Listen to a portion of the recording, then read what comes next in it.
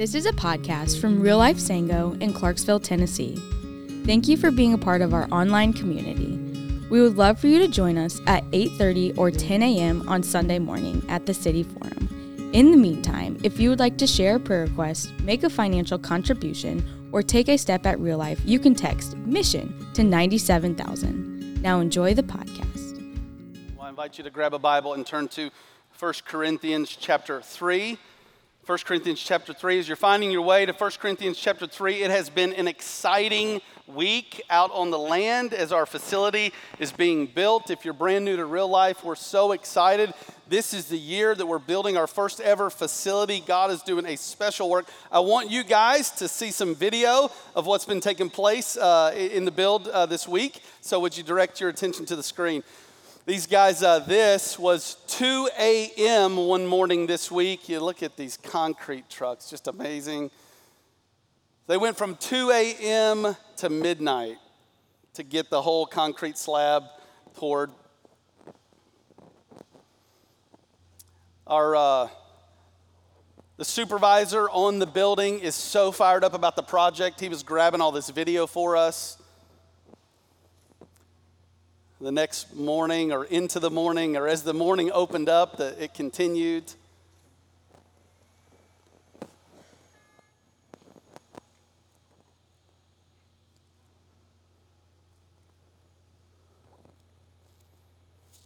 We had pizzas delivered throughout the day. We took them coffee later that night. Amazing to see what we've prayed for, what we've invested in, what we've anticipated beginning to be built.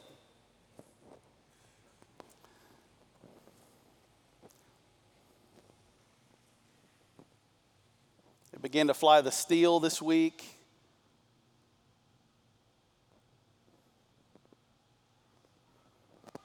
This was kind of the linchpin to stay on track in terms of a timeline. And the delivery of steel has kind of been an up in the air kind of a thing. And our builder said the day that the steel was to arrive or the day before he had knots in his stomach, because it's so out of their control in terms of the arrival of steel. And the steel was on time. So we're on track for the build. Just amazing to see it begin to go up.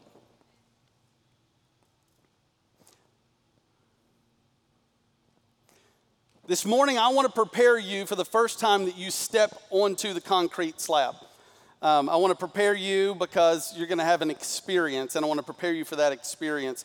So I want to start this morning just by saying this. Our future worship auditorium will feel surprisingly intimate.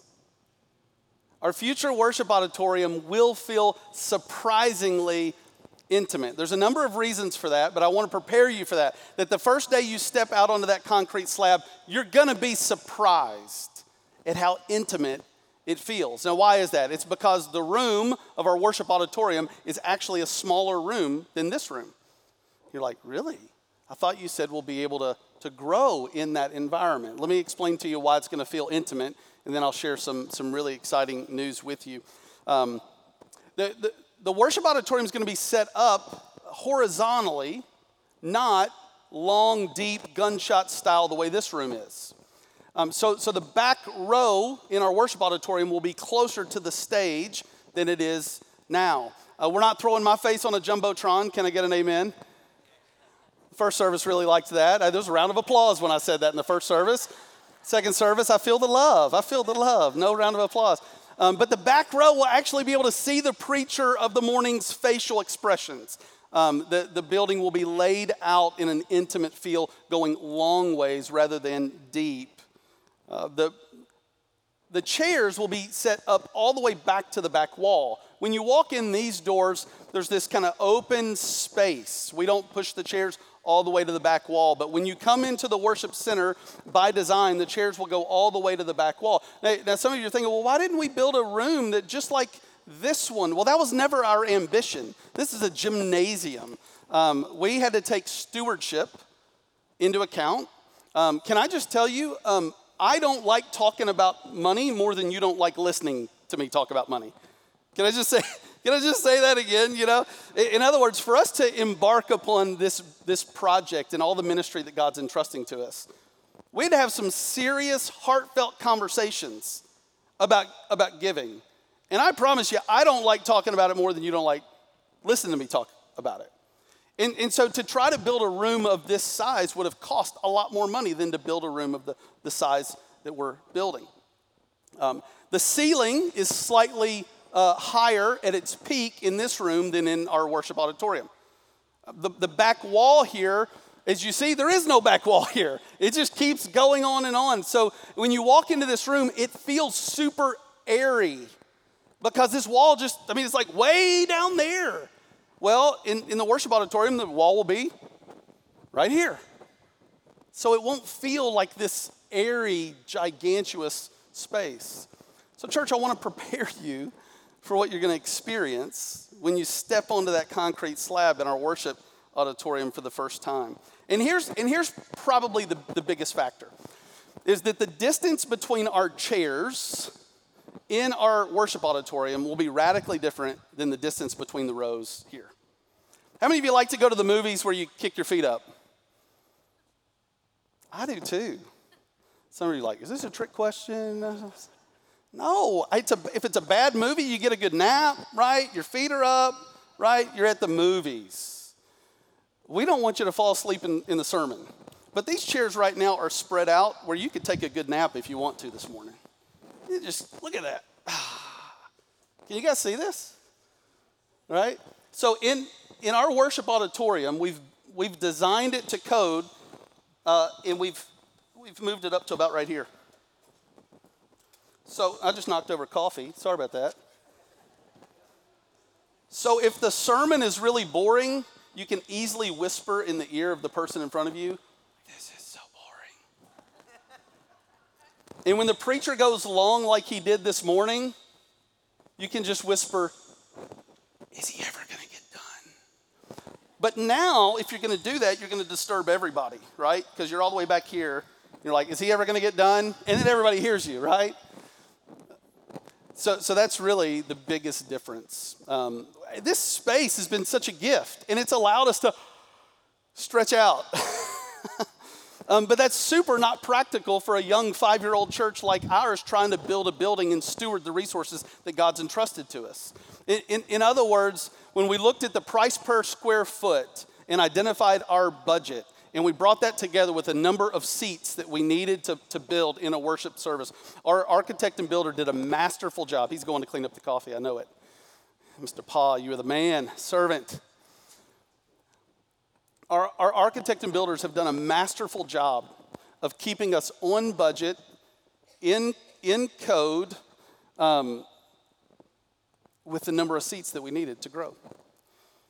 Our future worship auditorium will welcome growth. Here's something to keep in mind. Our average attendance in our largest service right now, from September to January 14th, has been 267 people. We've peaked at about 300 people in one service.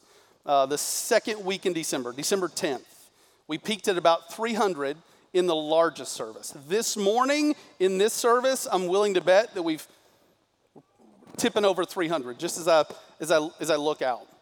Right here, right now, there's 458 chairs set out. You tracking? Tracking? Right now in this room, 458 chairs. In our worship auditorium that's being built, we will be able to put 587 chairs out. Some of you are sweating because you're getting claustrophobic right now. You're like, smaller room, more chairs. It's called stewardship. It's called stewardship. We had to steward what God's entrusting to us to facilitate the maximum opportunity to welcome the growth that God's entrusting to us.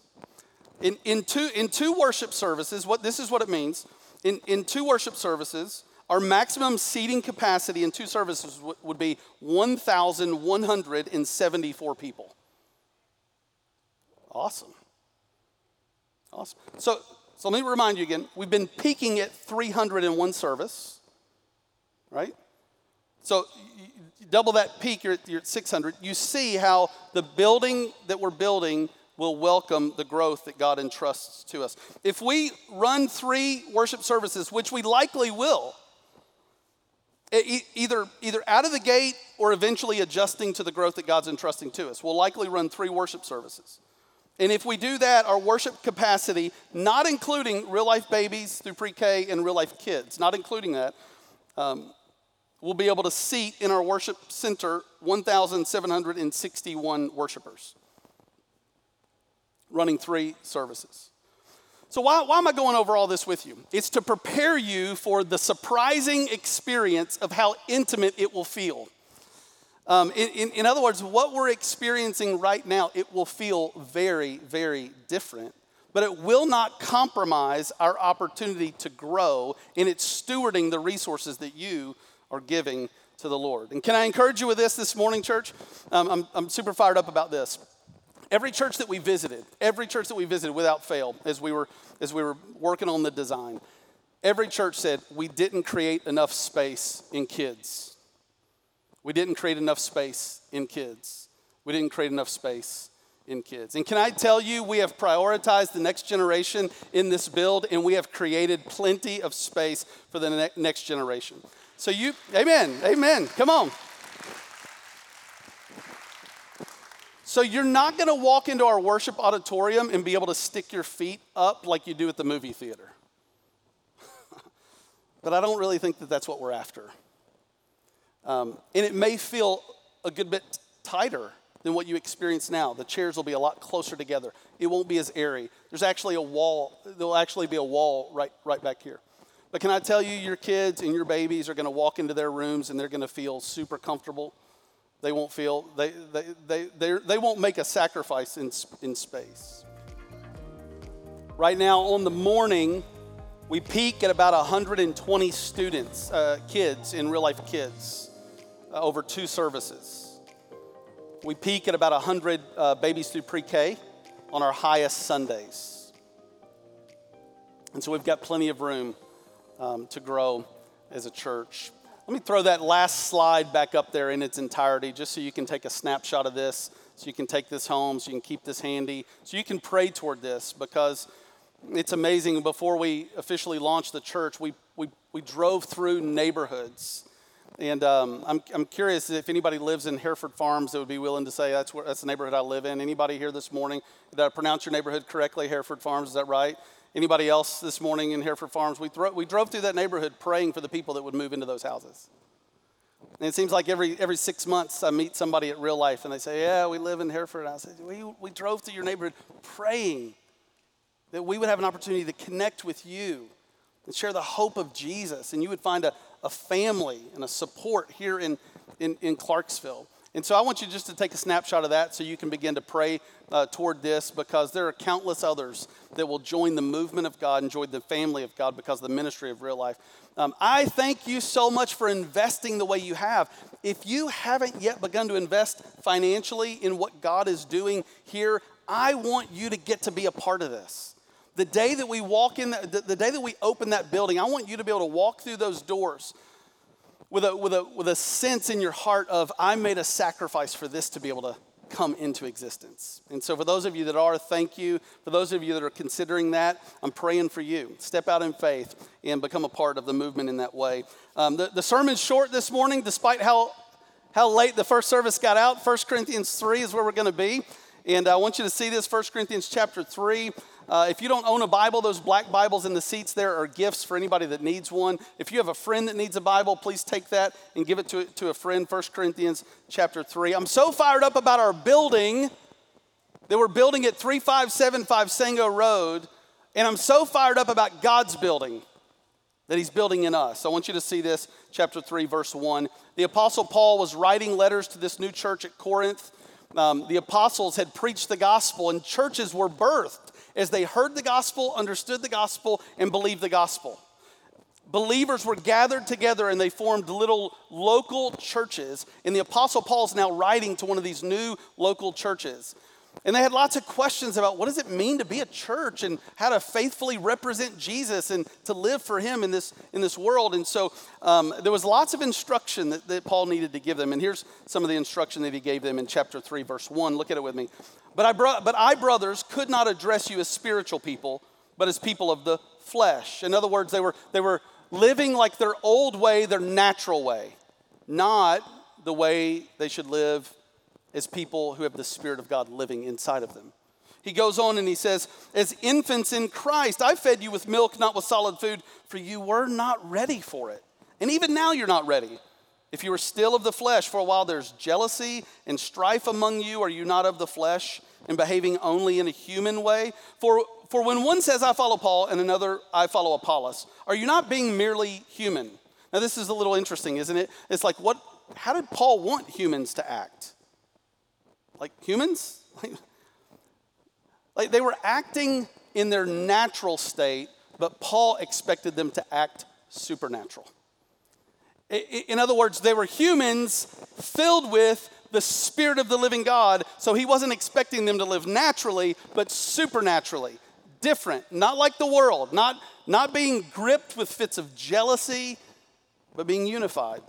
He goes on, look at this with me, verse 5. What then is Apollos and what is Paul? Servants to whom you believed as the Lord assigned to each. I planted, Apollos watered, but God gave the growth. So neither he who plants nor waters or anything, but only God who gives the growth.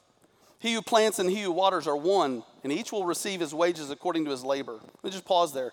What's going on in this text? Paul's saying, grow up. Grow up. I wanted to give you food, but you weren't even ready for it because of your spiritual immaturity. I could only give you milk. He's saying, grow up. Don't let there be. They were arguing over who the best preacher was. Like real arguments. Now you think, yeah, that sounds so juvenile, but I mean, like we compare ourselves all the time to others, don't we? Like the whole comparison thing is really real. I mean, we're like always sizing ourselves up to her or to him or to them. How do we compare to that? How do we compare to them? And it's often been said that comparison is the thief to joy. And when we find ourselves in a place where we're comparing ourselves with someone else, joy is quickly to exit our hearts. But comparison, it just never promises what it invites. There's a dear couple that used to go to Real Life, and they're in the military, and they PCS to another location, and they began their church search. And every couple of months, I would get a message from them. We can't find a church like Real Life. We can't find a church that we love. He was saved in our church. We can't find a church like Real Life. Quit comparing churches to Real Life. What's a church? What's the music? What's a preacher? Paul says, they're nothing. God's everything. One plants, another waters. God gives the growth. It's God that energizes a church. It's the Spirit of the living God that builds the church. And so we've got to grow up. Get away from comparing. I mean, you don't need to compare our new building to this room, right? He goes on to say, look at verse 9. And here's the focus verse. For we are God's fellow workers. You are God's field, God's building. The Apostle Paul here is giving a statement of identity. One of the most critical things for a new Christian to understand is their new identity they have in Christ. The world says you've got to build your resume and you've got to secure your own identity. You've got to be impressive, and that's how you gain your identity. What you do secures your identity, who you're married to secures your identity, where you live, what you wear, all those things secure your identity. But the Lord says, no, when you trust in me, I give you a brand new identity. You become a child of the living God. You become royalty because you're a child of the King of Kings. You become a friend of Jesus. And here the Apostle Paul says, you become God's field. And you become God's building. Can I just tell you how fired up I am about the building we're building at 3575 Sango Road? And what I don't think we need to do as a church is to squash our enthusiasm about that facility. I think our enthusiasm about that building should be next level through the roof enthusiastic about that building. But what we do need to do is we need to elevate our enthusiasm about God's building, and that's us. We don't need to squash our enthusiasm for the brick and mortar building we're building, but we do need to elevate our enthusiasm about God's building. God has an amazing plan for your life, friends. He's not forgotten you. You are his treasure. He's got a definitive plan. The Bible says all of our days were ordained for us before one of them came to be. God is so intimately involved in the details of your life. The Bible says it this way, he knows the numbers of hairs on our head. Listen, if you think God is distant or if God feels distant, that is not what the Bible teaches us. The Bible teaches us that God is near. Even if you're not yet a Christian, God is near. When you turn to Jesus and trust in him, God comes closer than your very skin, living in your life by his Spirit. And then he begins to order our steps. That's what the Bible tells us. He orders our steps. He's not forgotten you. He's not uninterested in you. He's not made any mistakes in your life. He's a master builder. So here's just 3 quick takeaways. You ready for this? Because we are God's building, let's trust the builder. Some of you today, you need to trust the builder for the first time for your salvation. You need to realize you're a sinner. Jesus is a great Savior. You can trust him. Heaven will be your future home. He'll wash all your sins away. He'll come into your life by the Holy Spirit, never to leave you again. He'll give you a brand new identity, a whole new purpose in life. Everything will change. It won't all get easier. Sometimes it gets harder when you choose to follow Jesus, but it gets better. Jesus said, I came to give them life and to give them life abundantly. So some of you today, you need to trust Jesus as your Lord and Savior for the first time. Will you do that? Others of you don't need to trust him as for your salvation. You need to trust him for your situation. There's middle schoolers and high schoolers here this morning that building friendships is difficult.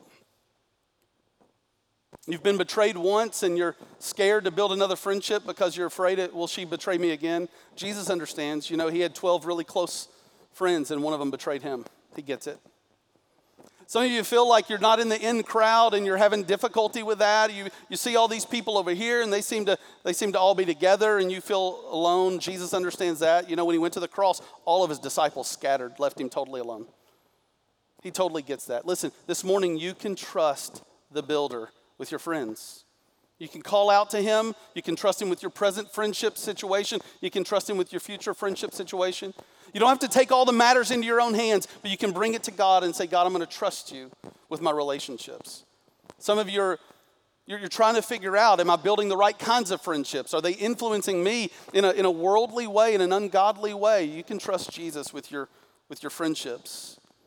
Some of you this morning, you're in college and what's consuming you is that you thought you might have a girlfriend or a boyfriend before now. You're counting down the days to graduation and you're thinking, man, I really anticipated like graduating. I had it all mapped out and you're struggling to trust the Lord with the timing of a girlfriend, a boyfriend, a fiance, a potential future marriage. You know, when we're building the building, one of the biggest things that stresses out our builder was the timing on the arrival of steel. We saw the steel flying in the video, and they shared with us that our builder had like some knots in their stomach the day before the steel was supposed to arrive because it's so out of their hands, so out of their control. And it's kind of notorious right now in construction that steel's just not showing up. I had a fellow pastor to me 6 months ago ask me, have you ordered your steel? I said, I ain't ordered. I don't, we're on track. The steel arrived on time. And when God is the master builder of your life, you can trust that relationship is going to show up on time. You don't have to take it into your own hands and settle for less than what God would have for you. You can trust him with the timing of this relationship. Some of you are young adults, graduated from college, and you've got the gigantuous task of trying to figure out how to make ends meet.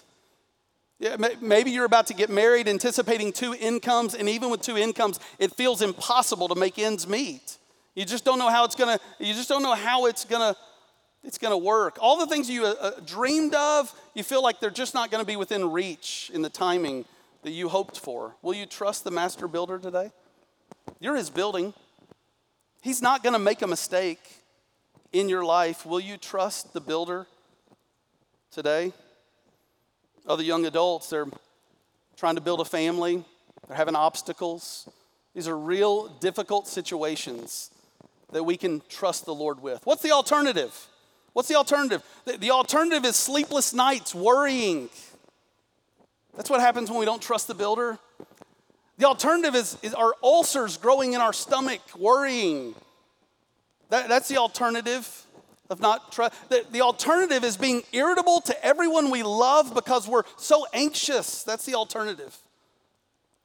Wouldn't it be better to trust the builder? Trust that the steel's going to be on time.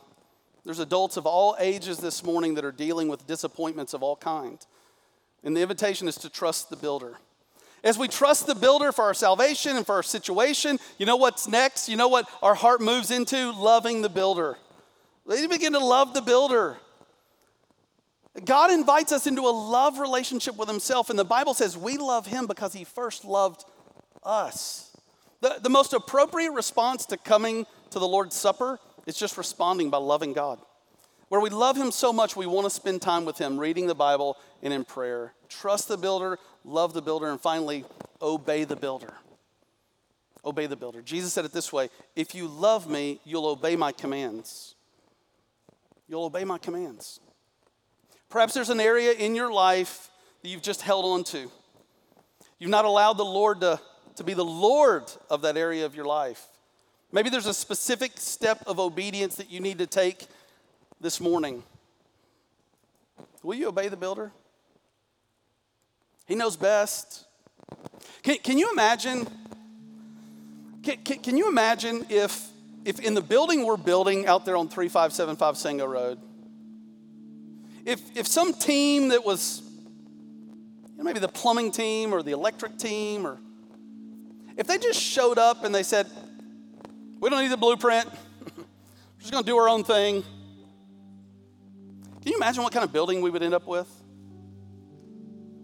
I mean, we'd have one room on a hot day that was like cool, cold, and refreshing. And the whole rest of the building would be a sauna. If the whole team was not following the blueprint and obeying the orders of the blueprint, the bathrooms would be set up in weird places, and for one of the kids to go to the bathroom, they'd have to walk right through the worship service in the middle of the sermon. Gotta go to the bathroom. They didn't follow the blueprint, and the bathroom's now over here. It's supposed to be over there. Sorry to interrupt the sermon. I gotta go. It'd be a mess if they didn't follow the blueprint. It'd be a mess. I mean, who knows what it would look like, and who knows how it would function? Listen, friends, when you don't follow God's blueprint for your life, it's only going to end up in chaos. It's only going to end up in dysfunction. It's going to be a mess every single time. But he's got a better plan. He's got a blueprint, and it's clear. And he says, trust me and love me and obey me, and I'll build something amazing in your life. Do you believe that, church? Do you believe that? It's not easy to believe it, is it? You can today. I'm so fired up about seeing this building built, but can I tell you I'm more fired up about seeing you being built? I love when you break free from an addiction and you've got a testimony to tell of the saving grace of God, the freeing power of God. I love when I hear you talk about peace that you're experiencing when you used to be riddled with anxiety. I love seeing marriages restored in your life. I love seeing you grow in the fruit of the Spirit, where you used to be mastered by a hot temper and God gives you the grace of gentleness. I love hearing you grow in wisdom. When you speak, it's not just foolishness coming out, but it's the wisdom of God. Listen, God is building something beautiful in your life. In your life. And it comes by trusting the builder and loving the builder and obeying the builder. So today you've got a choice. Do I want to commit to a mess, to a future dysfunctional, messed up disaster? Or do I want to trust the builder, walk with him, and obey him? That's our invitation today. Church, I believe in you. I believe today that you're listening to the Spirit. I believe that you're going to take steps day by day, and that what your life is going to look like in 5 years is going to be a masterpiece of faith, hope, and love because of what God is doing. I'm watching expectantly for what he's doing in your life. The steel is always on time. Let's pray. Let's pray. Father, thank you. Oh God, thank you for loving us. Thank you for making us your building. Thank you for having a blueprint for our life. Thank you for sending your Spirit to shape and mold and bring the sandpaper of your hand upon our life. Thank you for giving us security and building our life on the rock. We love you, Lord. Not like we ought today, but we love you. And Father, I just pray for your grace to be empowering us to trust you, love you, and obey you today. We bless you, the master builder. It's in Jesus' name we pray. Amen. Let's stand to our feet. Let's praise him. Let's sing out, trusting him today. If trust is a fight for you, fight in this song. If trusting him today is hard, let this song be a battle where you're fighting to believe. Amen? Amen. Thank you for listening. We trust that God is stirring something special in your heart today. We hope to see you on Sunday very soon. Keep it real, keep it Jesus.